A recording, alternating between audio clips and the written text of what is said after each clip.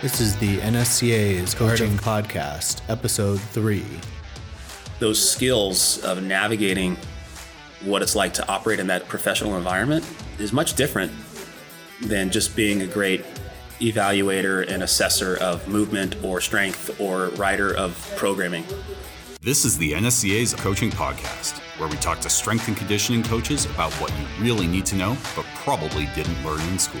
There's strength and conditioning, and then there's everything else. Welcome to the NSCA's Art of Coaching Podcast. I'm your host, Coach Scott Caulfield.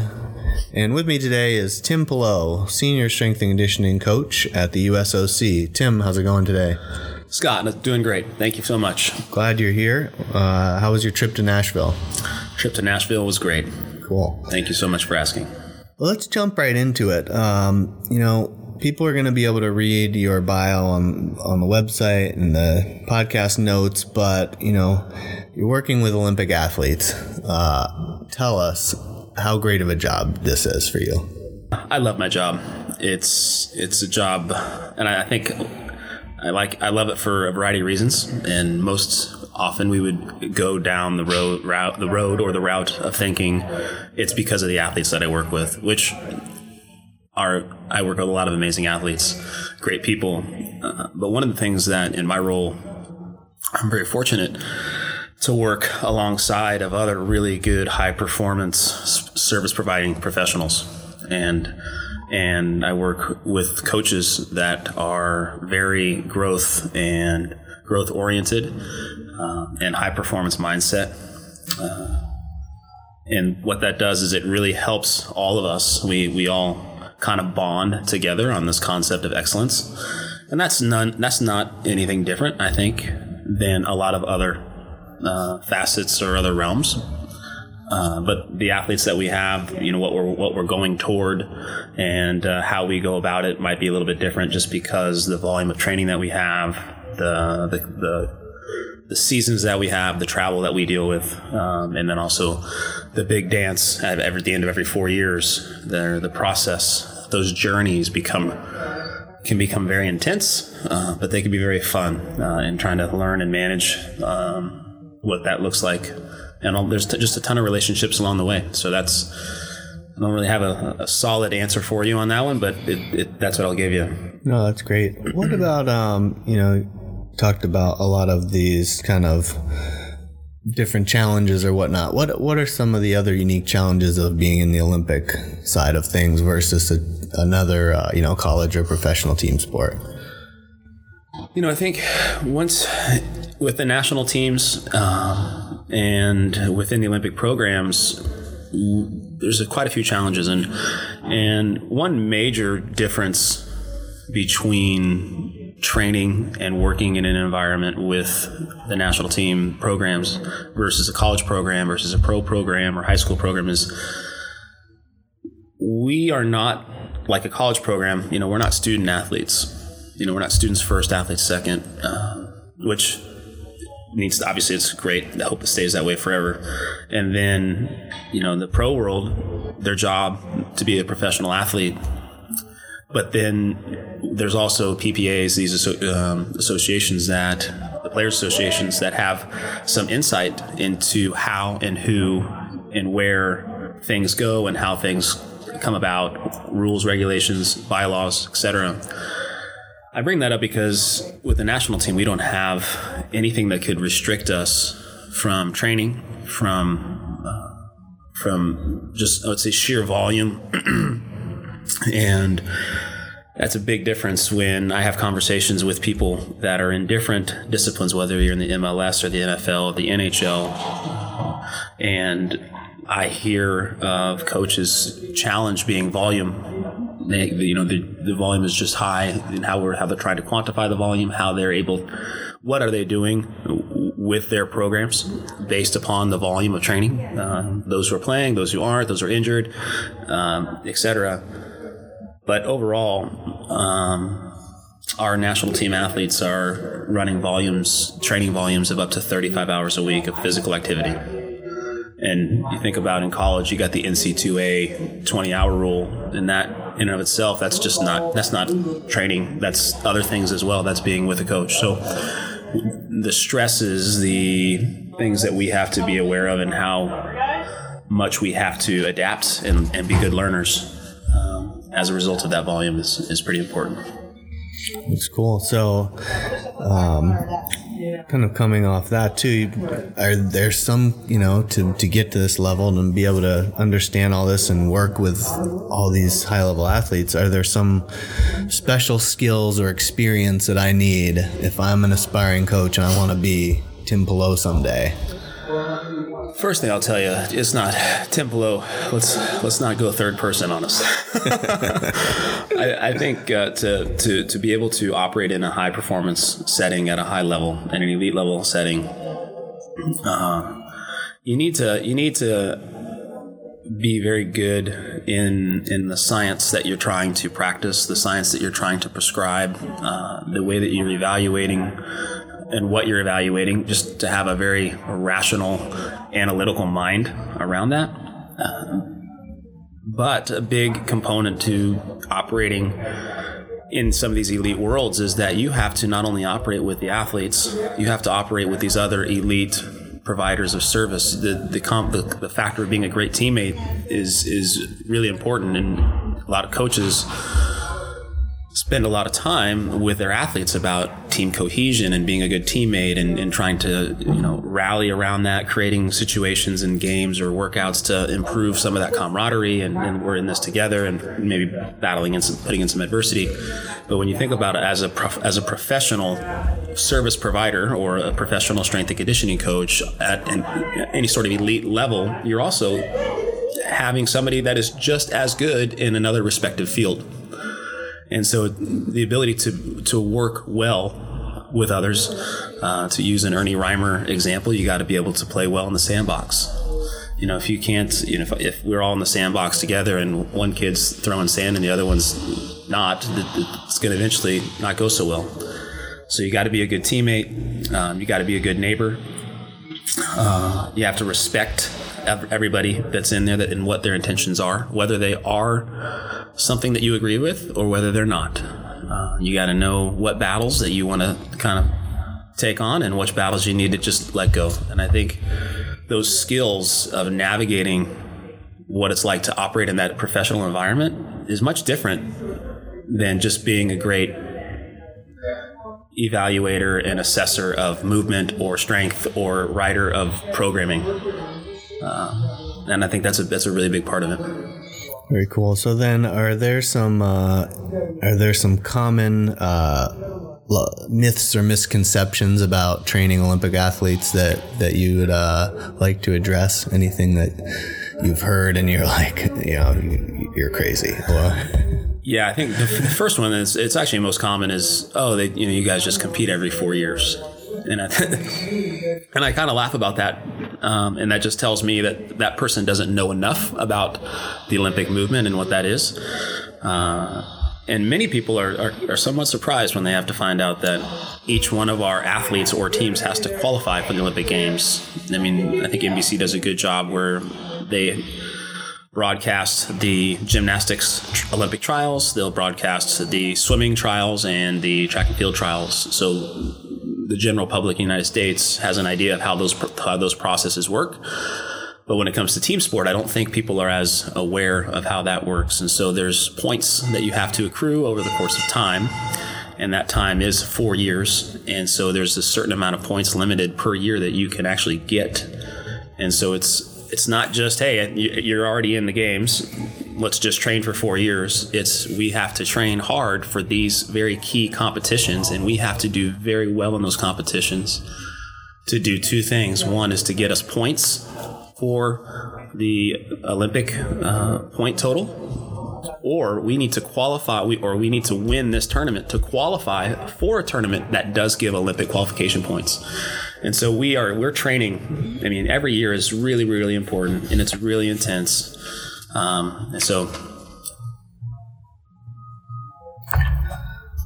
Cool. And I apologize if there's any background noise. We are actually here in Nashville, as we mentioned, at the 2017 Coaches Conference. So I appreciate you stepping away from all the action to do this podcast with us. So apologize for any banging, clanging going on, people in the background, but it's bumping here. This is the largest attended ever in the history of the NSCA coaching event that we've ever put on. Hey, this is exciting. I'm really excited to be here. This is going to be a great event, and excited for. And well, tell us about your topic. What are you talking about? Well, I'm excited about my topic, and I'm excited, but I'm nervous. I'm nervous because I think my topic is adapting or adopting adaptive strategies for warming up, something along those lines, and I could talk about warm up for 3 days straight. And so this literally is a warm up to a warm up. And so that's the hardest thing for me is trying to be able to, as for everybody that does presentation, you only have a certain amount of time. You want to try to fit the right stuff in. And if anybody's listening, my only hope for that, my presentation is to spark a thought, to bring an idea, to make, maybe bring something that you might have not thought about before, but then hopefully follow up if you have more questions. I think that's definitely not going to be the most end all, but I'm excited about it. We're going to bring some stories up from the Olympic Games, from Rio. We got some stuff that I want to share, and that'll be fun. Awesome. Yeah, that's a great point too about following up. And I know that you're very open and willing to talking to other people and talking to new people. How you have a, social media presence. How do you recommend that, people go about building their network?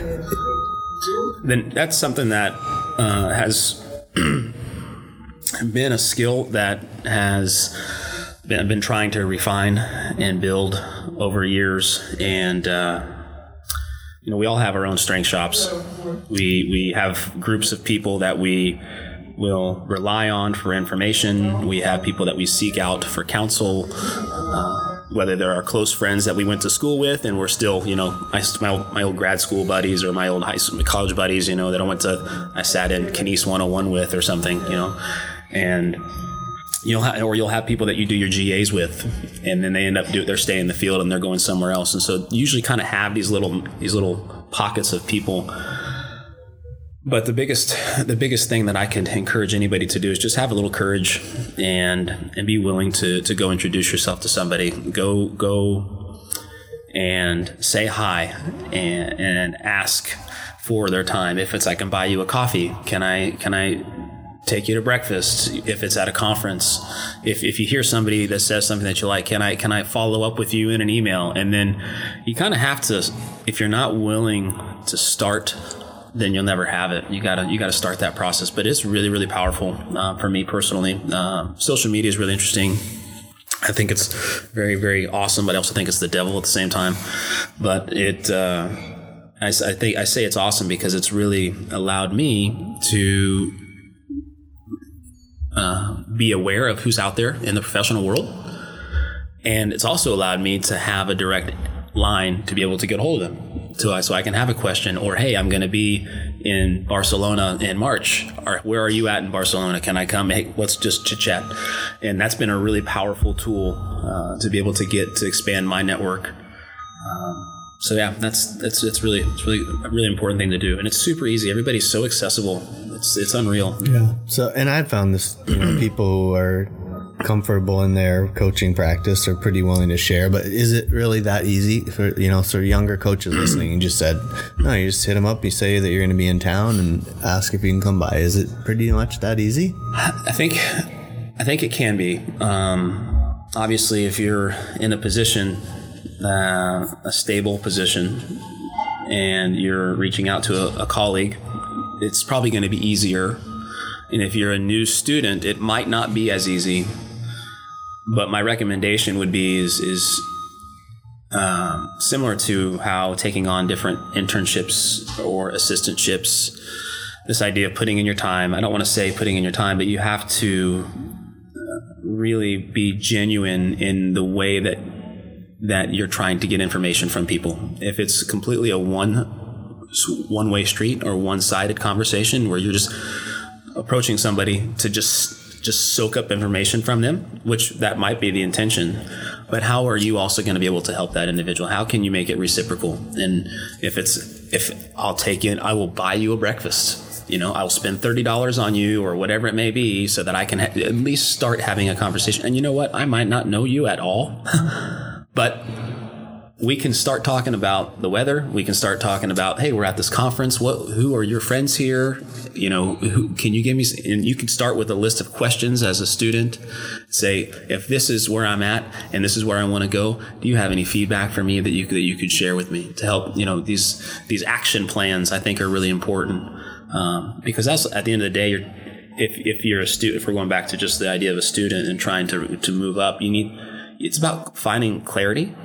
It's about finding direction, and then you need to set an action plan in place.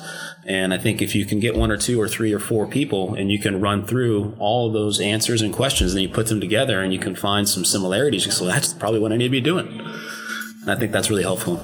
Yeah, that's great. I definitely agree that you've got to have some kind of idea of what you're going to talk to this person about, that you're seeking out, but kind of building off that too. You mentioned, being in a high performance, setting and working with all these different coaches. You mentioned our buddy, Dr. Reimer. When you're, working in your proverbial strength shop, who are some of these other coaches that have influenced you and, had an impact on your career at any point during your career? Maybe it was when you first started. Can I go back a little bit more to the last question, then I'll come back and jump on this one. So I just wanted to finish up on the idea of the younger strength coach going and seeking out relationships. I think there's 2 things that are really important. One is, as a young strength coach, we typically, and I did this, so I'm just going to speak of myself, and it might resonate with others, but when I was younger, I didn't want people to see the areas that I wasn't very good at. I felt like I needed to establish myself so that people would want to talk to me, so that I would have some sort of credibility. And I think if I could give a younger strength coach advice, is that you get more credibility when you go into a conversation and say that I'm not good at this, and I'm not good at this, and I'm not good at this. Because the older guy, the person who's been doing it for 10 or 15 years, he already knows that. And if you come in a conversation and you are already the so-called expert, immediately, I'm not going to give you my time, and I'm not going to want to even share any information with you, because there's a lack of self-awareness. We have to really be aware of who we are and what we know, and we have to be comfortable with that, and we have to be vulnerable in those conversations. And if we can't be, that's a really big growth moment for professionals. So I think those are really important. We could talk about the expert mindset later if you'd like, but going back to your question about me and the people that I've kind of grown up in my profession around, I really rely heavily on a strong network of mine. And I get into conversations literally every single day. There's a great group of people that we have, and I have a group of strength staff within our Olympic program. We have 7 USOC S&Cs with us. We also have an NGB S&C staff, or not staff, but NGB S&C network as well, which makes up about 10 or 15 as another group of S&Cs. And we communicate quite frequently, discuss topics, and we share information. But as I kind of made my way up through, I think I was just really thirsty. I was really passionate about learning. I was the guy who was in the library at midnight to 2 o'clock in the morning because they had journals on the walls. It's not like this nowadays. You can get everything electronic. You go to the card catalog and you kind of look. Oh, and I've done that one time, and I knew exactly where the journals are. I didn't know what article I wanted to find, but I was the Journal of Exercise and Sports Medicine is the ACSM journal. I was so fired up about that journal, and then the NSCA journal. I became aware of that, and I just opened them and I just start flipping through and just reading research for hours. And I do that a couple nights a week. In college, my professors, they hated it. because when I would not get an answer correct on my test, I'd go back and be like, well, let me go make a copy of what I read last night to justify what this is all about. But he actually gave me he turned it around because I was able to do that. So, oh, nice work. So people who have influenced me, I've had some great people. John Carlock was an influencer for me. Was with the USOC for some time. He's with a military group now. Patrick Borkowski. He's the head of high performance over at the Navy SEALs in Coronado, but he was with the USOC for a number of years. Lauren Landau is actually another mentor of mine. I worked with him for a couple of years up in Denver. Spent some time with Lauren Seagrave as well, and that was great. I mean, just a phenomenal thinker. And just a lot of wisdom, coaching wisdom. And then I've had some business mentors who have really helped shape this idea of development. I see right here in this world, we talk about coaching development and coaching athletes, but it's about coaching people. And he taught me a lot about how to navigate, work with, go through more managerial director type of coaching, mentoring, and that's been super helpful, and that's applied that all the time in every aspect of my job. That's awesome. A lot of good coaches, and happy to say I recognize a few of those names of your mentors, so that's exciting to know some of those. You mentioned, you're speaking at the conference here. You've spoken before for us. You've mentioned the journals. Okay, start off here. How long have you been an NSCA member? And then tell us a little bit too, how has the NSCA, influenced you or helped you throughout your career? What other involvement maybe have you had with the organization? So I started doing strength and conditioning in 2000, and I was doing it voluntarily at our school, college, just on the side, shadowing, not really knowing what I was doing. I was taking exercise phys classes, kinese classes, and all those kind of things. And sat down got my CSCS in 2002, I think. Maybe it's 2001. I can't remember. And I understand the test has changed since then, but which probably for a good reason. But yeah, I took it then, and then I've been in I don't know, I think I've gone to every national conference between 2002 and 2010, maybe every single year. And it's been good. And I'll tell you, the one thing that conferences, I think, do, the NSCA does a nice job, is putting on an event that allows someone to come and share some information, but then providing opportunities where people can come together, they can congregate, they can talk, they can discuss, they can share, and you can get some of these sidebar conversations going. If you're interested in it, you can find it if you're looking for it.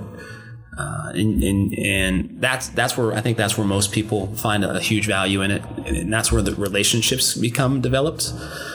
It's good to be exposed to information that somebody's going to talk about at a conference, at a clinic, because it's just good awareness and good insight and good education. But then the ability to, after that, to have a back and forth conversation. How do I apply like this? I heard you say it like that. If you were in my shoes and you know what you know, would you talk about that differently or the same? And that really, I think, then it bonds the information to that professional. It also begins to ingrain some relationships between people. Yeah, I totally agree. And when I was new to the NSCA, I either met certain people or who were involved and told me, hey, come hang out with us after this. Yeah. And I think honestly we do a lot better job now of setting up opportunities for people to network within the receptions and stuff. And most of the ones when I was and you too, because we were kind of both getting started around the same time, even though we didn't know each other at the time, where a lot of it was just after hours at the old watering hole. But I think we're doing a great job kind of, getting more organized social events for people to attend, and it's looking really good. I'm going to jump back to the conference, and obviously this is going to be after the fact that people hear this, but who are you looking forward to listening to this week at the conference? Well, I'm gonna talk real quick on this conversation around socializing and intelligence and sharing. One of the definitions, if you go to like dictionary.com and you go to conference and symposium, and word for word in ancient Greece and Rome, a convivial meeting usually following a dinner for drinking and intellectual conversation. Now, I'm not advocating everybody to go out and go get crazy, right. But when you can have a situation like an expo hall that you guys are able to have some, offer some free libation to loosen people up, so just to start getting people to have some great conversation, I think it's just wonderful, and I think it's great. Yeah. So this conference, man, I tell you, I made a schedule through the NSC app. Is actually really cool. The event app that you guys, cool it's amazing. And I've got to go back through because let's see on my schedule. I'll let you know what I got. We got Peter Bomarito. We got Ernie Reimer. We've got Tina Murray. I've got Michael Naparowski. I've got Duncan French. Can't see Brian Mann because for some reason he and I are put at the same time. Had to happen to somebody. Yeah. We got Clyde Brewer and Kevin Cronin. These are all just some really solid people here. And then I've got Joe from Michigan State. Cool. Yeah. Joe Eisenman. Yeah, I'm really looking forward to it. There's just a lot. And the great thing is, I think you had mentioned this, the population at this event is really, really large. And I like the coaches conference. I was talking with our the director of our sports medicine program is here as well. He and I are rooming together. Super excited that he's here because it's just good to be able to do this together. And we were talking, and the number of people that will be here are going to be coaches. And not to say it really helps have good conversation when you have people that are actually doing the type of work that people are talking about in these presentations, and they can apply it. And then the people that in the room can actually have a connection around some of that information much more quickly. A common bond, maybe. That's what I'm looking for. All right, I got a couple more questions here. Wrapping up, coaching profession as a whole. Is there something? If there isn't, then no problem. But is there something that you think is the biggest challenge? And if you are able to recognize something that you see as a challenge, do you think the NSCA could help, and how could it help?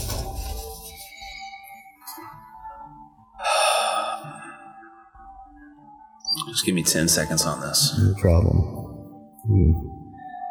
This is a tough one. Well, it's not. It's a really big question, and I think I need the time. I think I know what I want to say, but I just don't know. I'm just going to start, so we'll see how it goes. But I think when it comes, so can you repeat it one more time? Yeah. If you see a challenge in the coaching profession, strength and conditioning profession, what is that? Or pick one, and how could the NSCA help? If you think the NSCA could help in some way, shape, or form. Got it. Well, you know that I'm a big vision, mission guy, and and part of that is you have to have your mission statement. You have to have some core values, and you have to kind of know where you want to go. And I use, that's super basic business 101, but it's about having an intention and then setting some actions up that will allow you to receive the intention, like training. We train in a way to elicit some sort of adaptation. We don't just train for the sake of training. And so when I think about coaching challenges, when I think about the NSCA, I think one of the biggest challenges that we face nowadays, this is what I'm seeing, is that there's so much information that's out there that's available, whether it's podcasts like we're doing here, which is, again, a great avenue for information. The social media highways are just flooded with people who are just willing to share information, which is fantastic. And if all I needed to do was just be on the receiving end of all this, and all I did was receive it for hours every single day and digest it, I'm actually getting a lot of content. There's a lot of people talking about deep integrated science, deep integrated neurophysiology, some sort of, I'm reading a book now on neurochemistry and brain adaptation and stuff. And actually I went back and found some of these people that are writing these books, and they got all their stuff all over social media. And I'm like, wow, this is just so much information. So I think our biggest thing is not that we don't have enough information. I think our biggest thing is that we don't have enough people who know how to apply that information. I think we need to coach people how to coach, how to have a conversation on a phone versus text me. I think we need to help professionals know, help them be a better coach and not be an internet coach. And the other thing, because there's so much digestion of this content, there's this, and it may happen indirectly and it might not be a conscious factor, but what happens is people believe that they now know. They are the smartest guy in the room. They are now the expert because I've read this and I've been reading this for months. I'm sitting and I, maybe 2 or 3 years into an S&C role, and they can gobble up all that great goodness of content. But then what happens is that there's the expert. They put the expert coat on and they wear the expert hat. And I think the biggest thing that we need to do is we need to get out from being this concept of everybody needs to be an expert.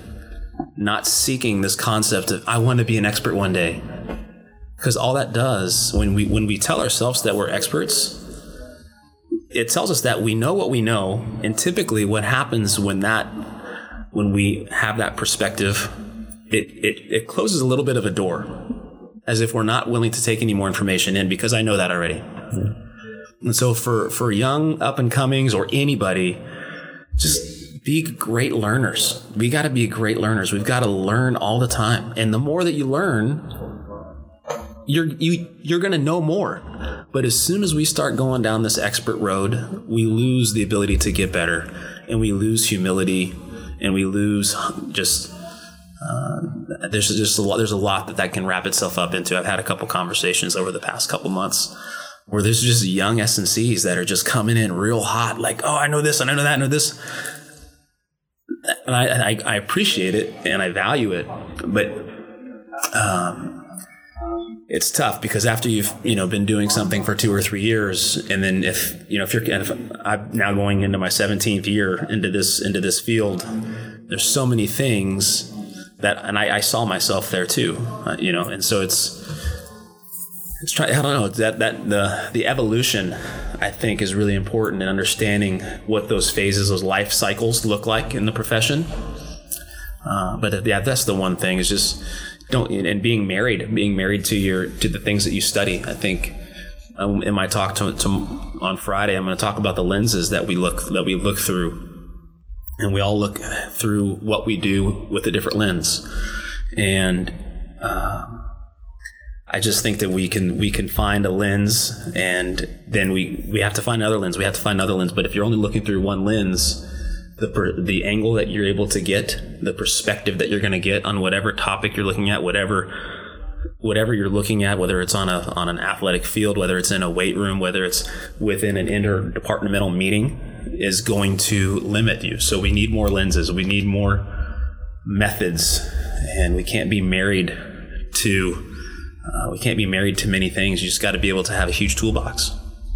Yeah, it's such an ongoing, never-ending learning process. I think that's the last analogy. I was talking this with Harry Kramer, who is a business executive. I was taking a leadership course now, and after his talk that he did, I went and talked to him, and he had a great analogy.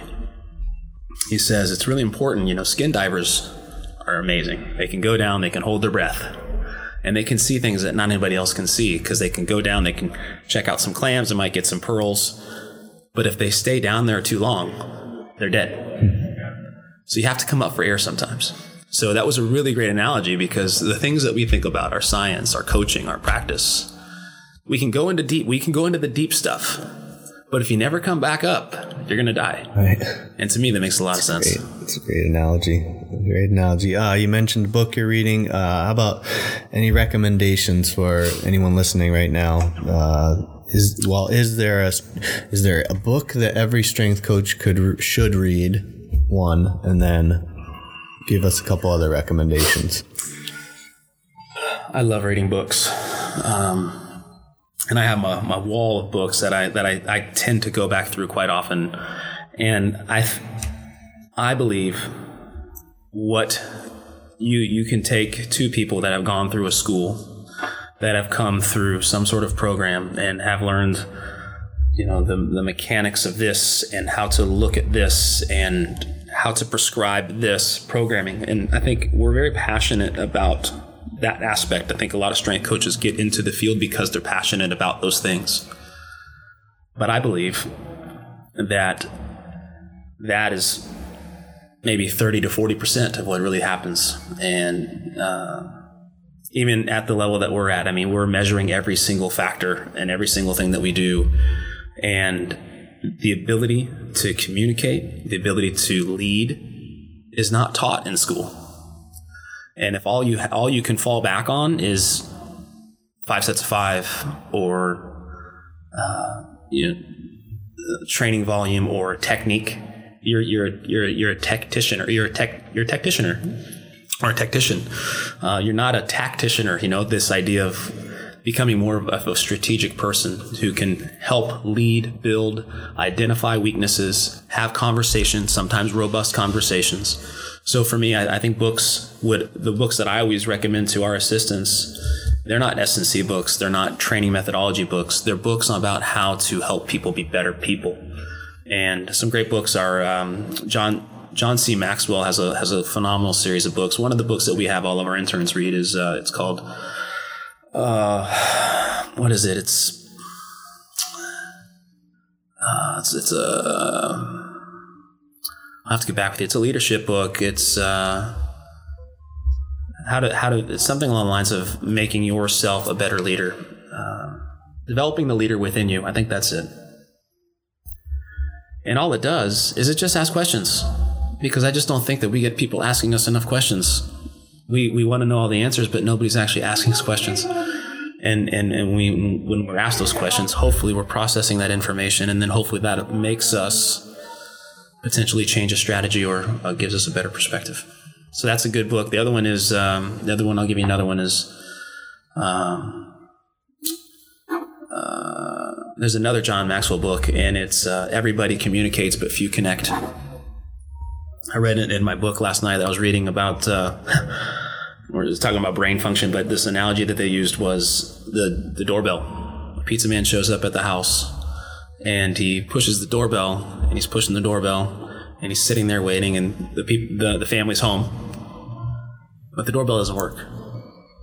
So he keeps pushing the doorbell, and there's nobody coming to the door to pick up the pizza. Well, how many times are you going to keep pushing the doorbell versus stop? This isn't really working anymore. Just because I push the doorbell doesn't mean it's actually going to work. We assume things work when we do stuff.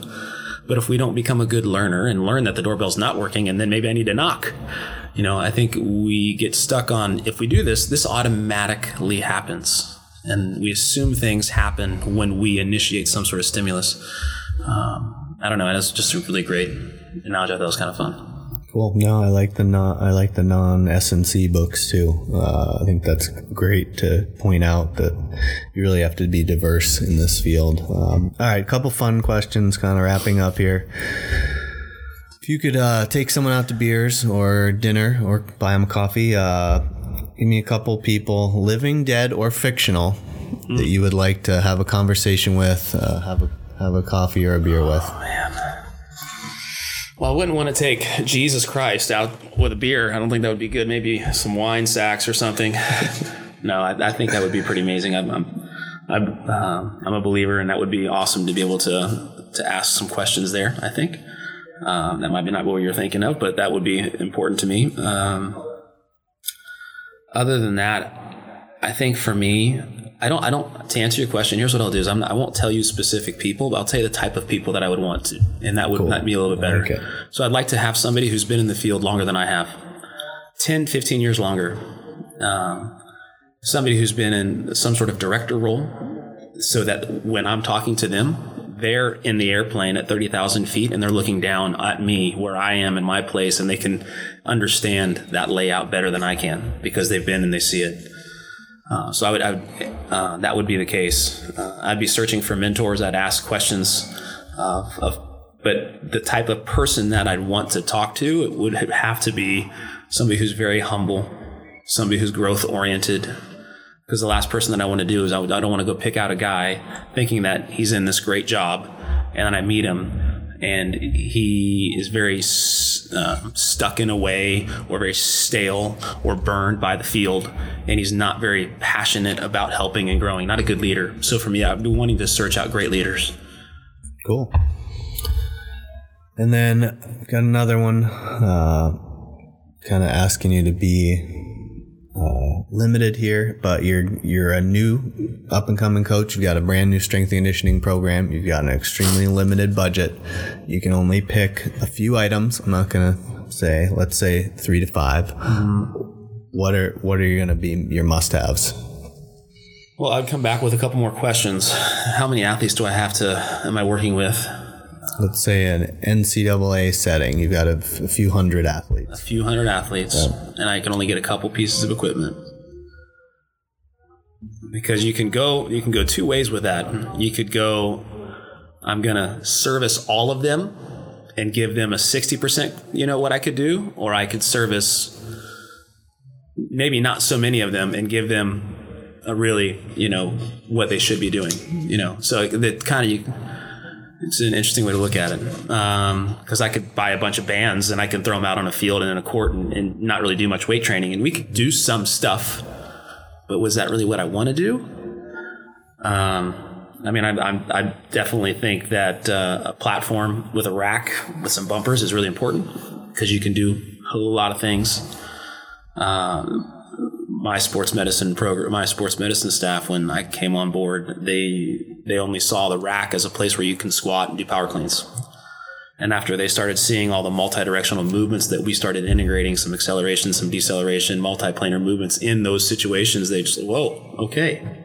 So it just depends on how creative you can get. So I would say a rack, platform, bumpers. I want a cable system, some sort of cross-training system, or cross-trainer, or the multi-arm, or just some sort of cable system for some transient work would be great, and a dumbbell rack, and I'm set to go. Awesome. Well, if I have back injuries, I might want to throw a leg press in there. But yeah, I think we can keep going. We can keep going. Yeah, I only said 3. Stop. All right. Like I said, you're on social media. How do people find you? You can email. My email address is timothy.pelot, and that's PELOT @USOC.org. You can reach me there. I'll give you my phone number, 619-947-9652. Text messages are always fun. Probably won't pick up the phone that much if I'm on the floor or if I'm with my family. But then I'm on social media. I have a Twitter account. It's TPELOT7. And I think that's about it. So. All right. Cool. Well, I appreciate your time today. Looking forward to hearing you speak on Friday too. I'm looking forward to it. I'm very fired up. I'm fortunate for the opportunity. Cool. Thanks a lot. This was the NSCA's Coaching Podcast. The National Strength and Conditioning Association was founded in 1978 by strength and conditioning coaches to share information, resources, and help advance the profession. Serving coaches for over 40 years, the NSCA is the trusted source for strength and conditioning professionals. Be sure to join us next time.